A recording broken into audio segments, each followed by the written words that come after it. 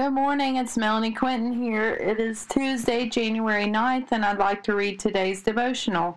Store up heavenly treasures. Matthew 6:19 through 21.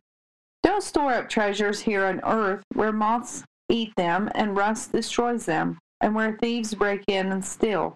Store your treasures in heaven where moths and rust cannot destroy, and thieves do not break in and steal. Wherever your treasure is, there the desires of your heart will be also.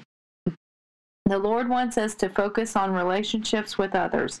He wants us to focus on our relationship with Him as well. He wants us to speak of the good news and help others come to Christ. These are the most important things we can collect in this world.